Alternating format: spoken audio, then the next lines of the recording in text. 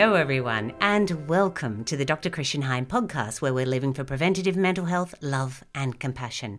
I'm really glad that you could join us again. I'm Caroline Heim, and today we're going to continue our podcast series with Chapter 1 of Negotiating Diversity with Insights from Science and Clinical Psychiatry. If you like these podcasts, please subscribe, spread the word and recommend them to others. In these uncertain times, please stay mentally healthy and continue to share your love. Here's Dr. Christian Heim. Hello. As in our first episode, I'm going to be reading some from Christian's book, and I'm going to be asking some questions along the way. So here we go. Chapter 1. Why are we so different? From philosophy and myth to science. A talent for speaking differently rather than for arguing well is the chief instrument of cultural change. Pragmatist philosopher Richard Rorty. Cultivating understanding and acceptance among humans is not easy. It's taken us thousands of years to get this far, and as evidenced by ongoing conflict in the world, we still have so much more to understand and accept. On a smaller scale or on an individual one-to-one level, however, it's easier to understand and accept.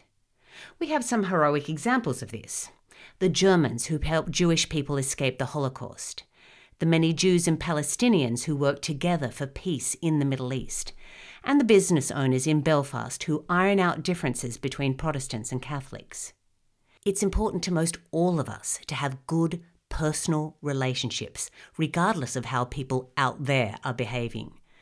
We needn't be heroes, but we can negotiate our diverse personal interactions on an individual basis.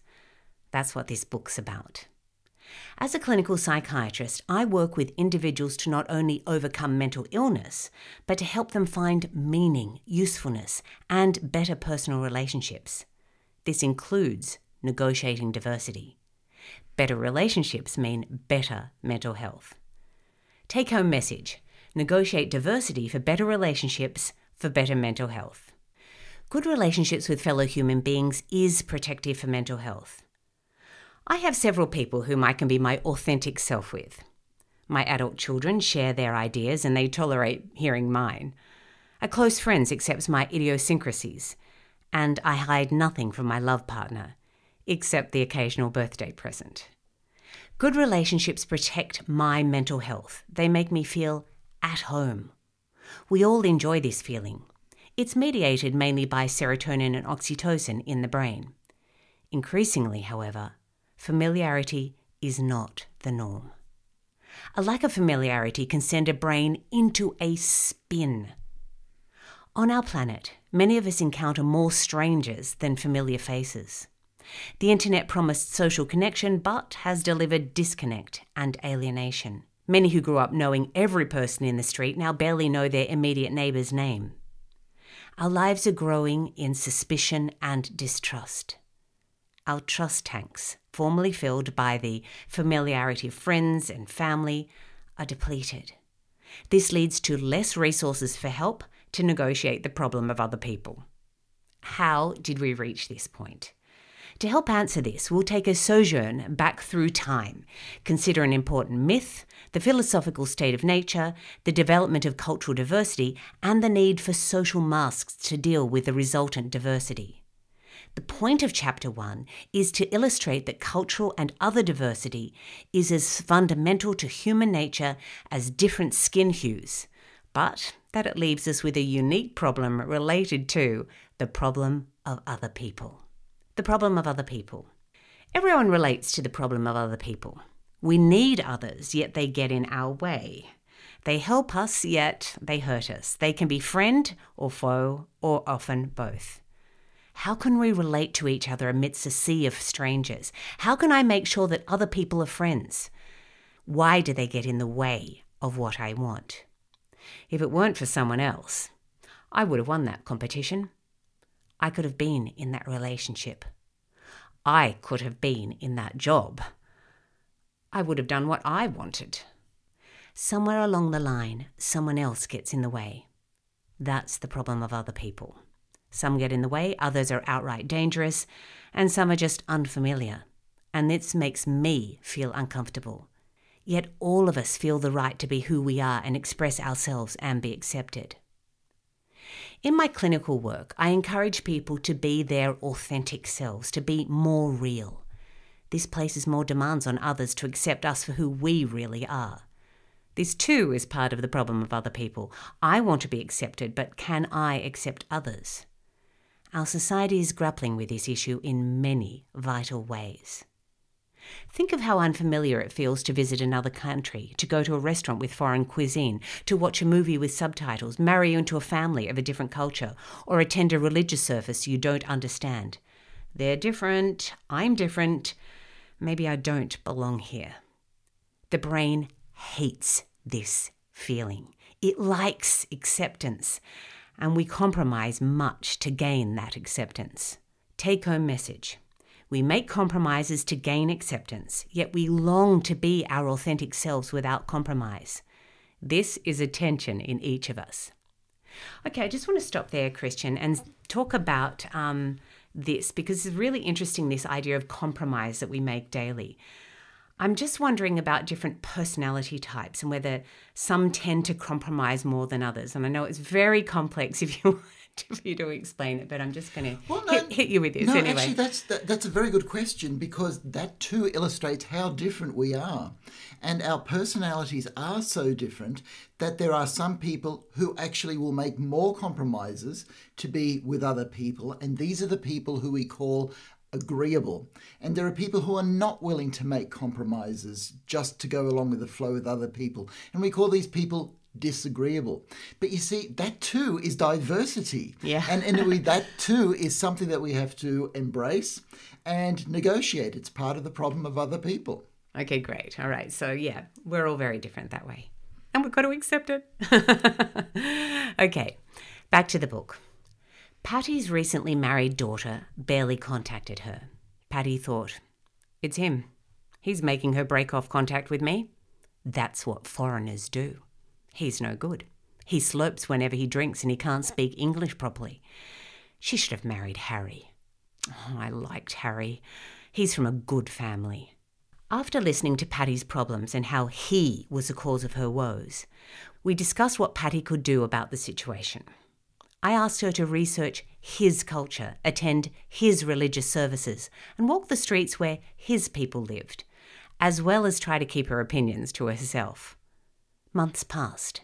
Then a new, more reflective Patty came to see me. Oh, I'm so ashamed. I was the problem. He's actually really very nice, but I put up a barrier because, well, he was different. Now I ring him occasionally to get to know him more. It's much better. Now, this was not easy for Patty. There were many tearful moments, but exposure to his culture helped break down barriers and grow to like him more. It helped Patty solve the problem of other people. The problem of other people goes deep as René Descartes' 1637 idea that I think, therefore I am. I know that I exist because I think, but what about you? I can see your body exists, but I don't really know about your mind. Does it exist? If it does, what's that to me? Do I need to be afraid of you? Can I trust you? Philosopher Jean-Paul Sartre grappled with this problem of other people in his man in the park analogy. Imagine you're in a park. It's a sunny day and you see trees, grass and people. Everything feels fine because you see the world through your eyes. You spot a man sitting on a bench reading a paper. He's a harmless part of your world until suddenly he puts down the paper abruptly and stares at you intensely. Now you're unnerved and threatened, not because he wants to hurt you, but because, damn it, you have to share the world with him. He exists. He has an opinion about you. He may be judging you as ugly, stupid, awkward, or attractive. You don't know. He has his point of view, and you're just a part of it. There's no way of knowing what he thinks about you. You feel his penetrating gaze. You can't change his point of view. In his mind, he may distort who you really are. How dare he? Now, multiply this by millions upon millions of other people and their multiple opinions and judgments, and it becomes easy to appreciate why Sartre concluded that hell is other people. Sartre's philosophy articulates what's wrong with the human condition. But I believe his philosophy is only half right. He considers only one side of the coin. The man in the park didn't need to put down his paper abruptly to stare at us intensely. He could have put down his paper quietly and smiled at us gently. Our world would be a very different place if he did. It's a choice. Making the choice to put a paper down quietly and smile gently is part of the method we will explore in coming chapters. Take-home message. How we interact with others is often a matter of choice. Okay, I want to stop there again. Yes, it is, but isn't it also a matter of courage? The problem of other people is real, and we are not all that courageous to make the choice. That's a very good point, because the problem of other people is very real, and it does take courage to make, let's say, the gentler choice. And again, this shows how different we are. Some of us will be able to make that choice more easily. Some of us will have the courage. But for other people, it'll be more difficult. It'll be much more of a challenge. And we have to embrace and somehow accommodate that sort of difference, that sort of diversity as well. There's just no way around it. We are different, and we have to live with each other on this planet. Okay, great. Thanks for that. All right, back to the text. To avoid the complications of Sartre's grumpy man in the park, we often stick to people who look, talk, and act like us. Doing this builds culture and shared values, but it alienates others, those who are excluded. As an example, consider clothing. What we wear is part of our culture. Originally, wearing clothes only kept us warm, but eventually we chose from available fabrics, colours and styles, and over time, these choices led to fashion. Humans' preference for some over others to be in or accepted, and being able to judge and exclude each other based on our in choices. Now we wear certain clothes to be fashionable or not, to feel good, and to be accepted by a group. Sometimes we choose clothes to keep warm, but most of us still want to look attractive and acceptable, which is why cool evening dresses reveal so much female flesh, while suit-wearing counterparts swelter while looking smart and debonair. Others' opinions go a long way in defining who we are. We conform to the clothing culture to be accepted, not just to keep warm. Beyond clothing and fashion, others' opinions determine whether you get a job, find a love partner, are accepted into a country, a friendship circle, a club, a family, or in society anywhere. We conform to culture because if you're not accepted, you may as well not exist. Being an outcast is a virtual death sentence for humans. We really are social creatures. This is what makes solitary confinement such a harsh punishment. It's emotional torture. We need each other just to survive. We inherit cultural norms like clothing, fashion, and learn from parents and society. We adopt values, mannerisms, ways of speaking and thinking, and tastes and ideals. As a reward, we're allowed into society. It's like a sign, a social contract to become part of the human race.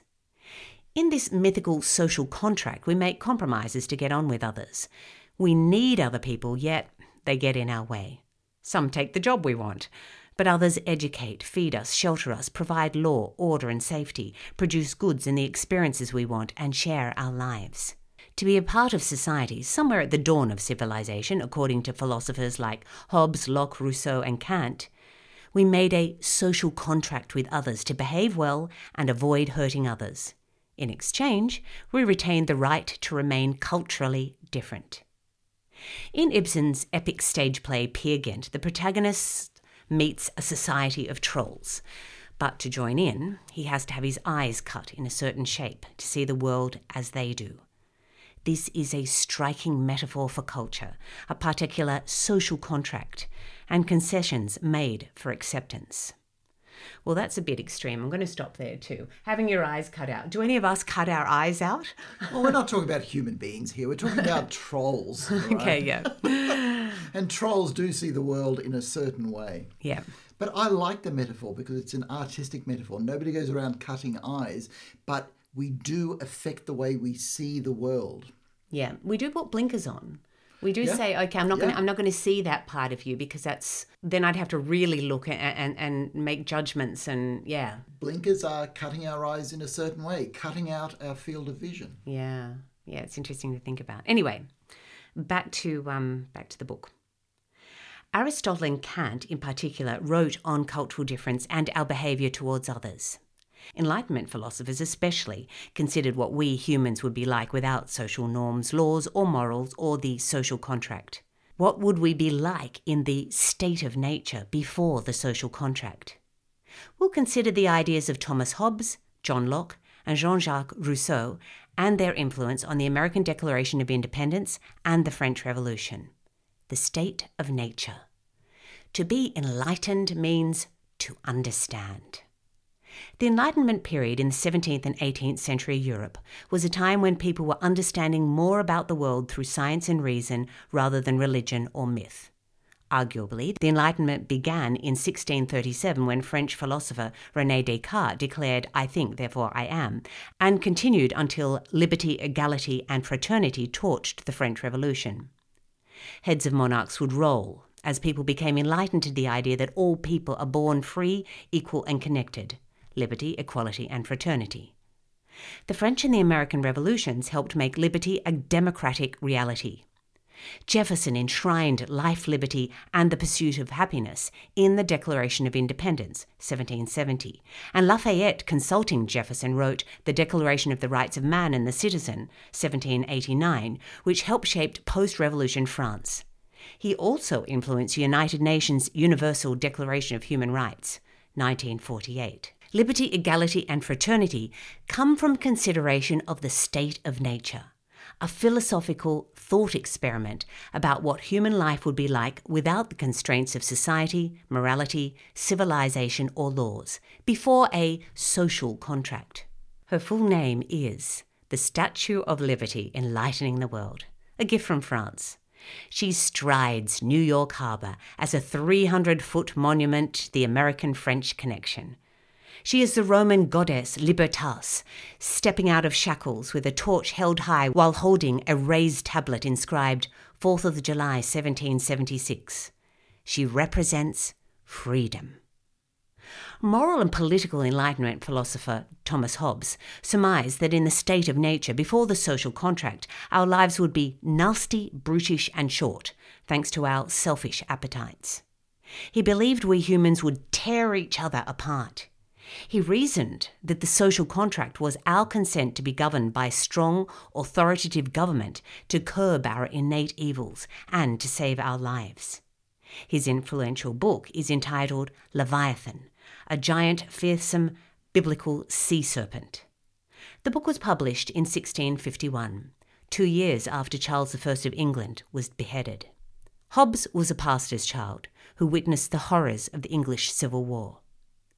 Philosopher and doctor John Locke, son of Puritan parents, saw the futility of religious war and conflict, so he emphasized our capacity for reason and tolerance. He says in his Second Treatise of Government, 1689, that in the state of nature we have the unalienable right of life, liberty, and the pursuit of property, and we choose the social contract to protect these rights. Thomas Jefferson echoes Locke in his wording for the Declaration of Independence. We assume the separate and equal station to which the laws of nature entitle us. We hold these truths to be self-evident, that all men are created equal, that they are endowed by their Creator with certain unalienable rights, that among these are life, liberty, and the pursuit of happiness. To secure these rights, governments derive their just powers from the consent of the governed. Philosopher, opera composer, music theorist, educator, and novelist Jean-Jacques Rousseau also reflected on the state of nature. As a musician, Rousseau championed feeling. This idea is reflected in his Discourse on the Origin and Foundations of Inequality Among Men, 1755, and in The Social Contract, 1762. He believed that the state of nature was one of innocence, where we have healthy self-love, and we'd show love and compassion towards others. So strong was his conviction in our innate goodness that he left his family's Calvinism. They fled to Geneva to escape Catholic persecution and converted to Catholicism due to the Calvinist idea that humans were totally depraved. His state of nature was an idyllic nature setting where he'd enjoy love, family, and music. His philosophy influenced Jefferson, the new US Democratic Republic, the French Revolution, and most political ideologies ever since. Rousseau, in particular, believed that humans' evils come about because of the influence of society rather than from people themselves. So which of these do you think is sort of reflects more of our positive thinking and our ideas? Well, the positive thinking comes from Rousseau, whereas the negative thinking that we are brutish and evil comes from Hobbes. And it's a way of thinking about life that personally I disagree with. It sort of thinks that we exist before all of society. Yeah. Whereas I actually see that we're born into a society and then we have to make our way to see where we go. And to me as a psychiatrist, it's evident that we have the good concepts, the loving concepts that Rousseau talks about, but we also have a potential for evil that Hobbes talks about. Okay. And so we have to balance this. And that too is part of the problem of other people. Okay, great. Thanks. Okay, just a bit more of the book for you today. So, as Christian said, Hobbes says we're basically evil in the state of nature. Locke and Rousseau say we're basically good. Who is right? Understanding how this idea plays out in this would result in more harmony among people. Science, as we shall see next chapter, broadly supports Locke and Rousseau's positions with a caveat. We must choose to get on with each other. It won't happen all by itself. Okay, so what do you think? Are we basically good or basically evil, or somewhere in between? Something for you to think about until next time. Thanks so much for joining us, and we'll look forward to sharing more from the book in our next episode.